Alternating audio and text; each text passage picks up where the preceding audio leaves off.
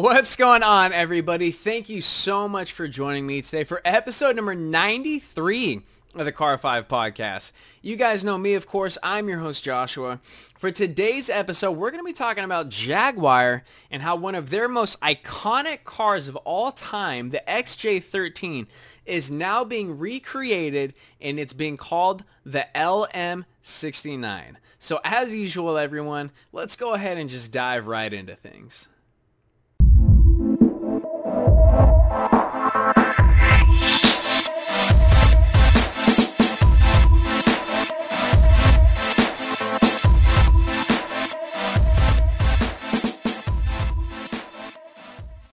So what's going on with this car and why is it being recreated?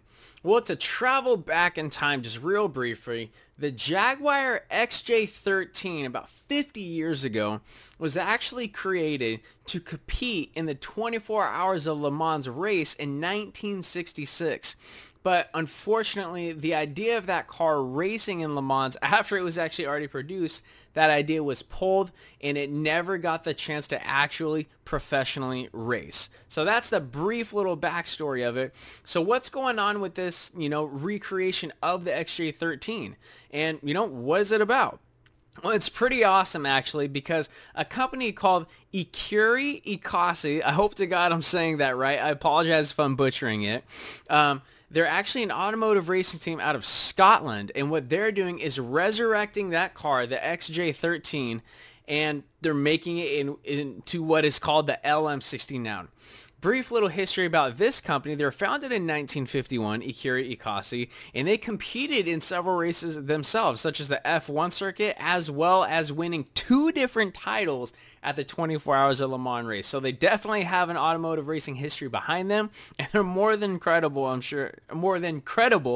of recreating a car such of this caliber. Now, getting into the LM69, formerly known as the XJ13, Ikuri Ikasi is making it as original as possible and bringing this car to life to allow it the chance to hit the roads and express itself and show its beauty and show what it's actually capable of. It's going to be utilizing the naturally aspirated mid-engine V12, and there's actually 2 variants of this V12 that are actually going to be produced. The very first one is going to be very similar to the original, which is a 5-liter. And then a more bored out, more powerful version of one that's going to be stroked as well is a 7.3 liter mid-engine V12.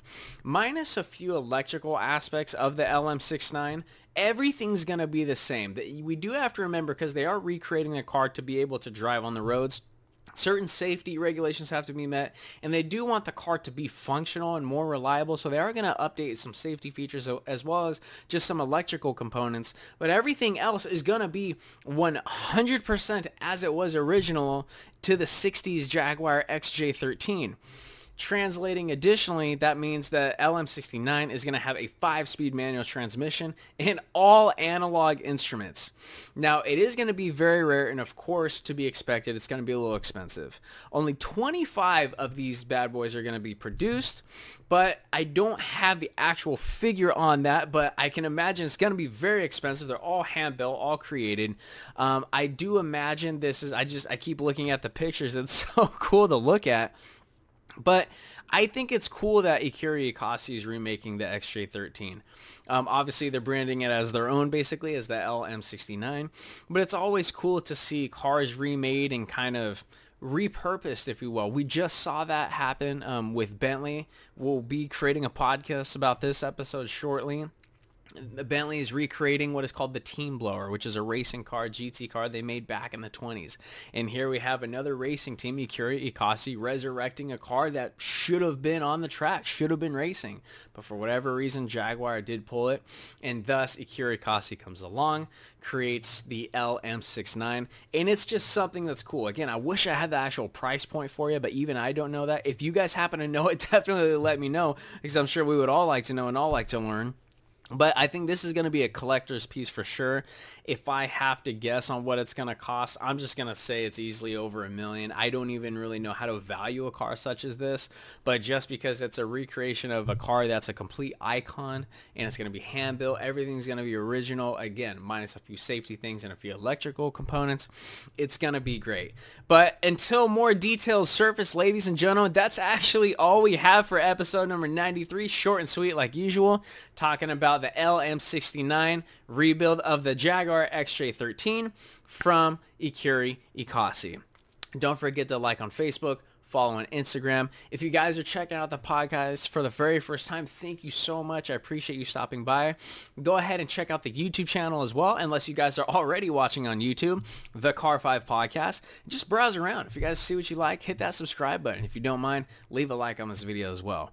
You know, if you ever need anything from me, have a recommendation for me, want to see a certain episode about a car be made, shoot me an email, info@car5podcast.com. Don't forget as well, if you guys are looking for a shirt, hat, jacket, or accessory from your favorite car company, check out the link in bio, www.tlg.com. I got a coupon code for you guys as well to get authentic brand merchandise from your favorite car manufacturer. Now, don't forget to tune in to episode number 94. I'm getting really excited for this company.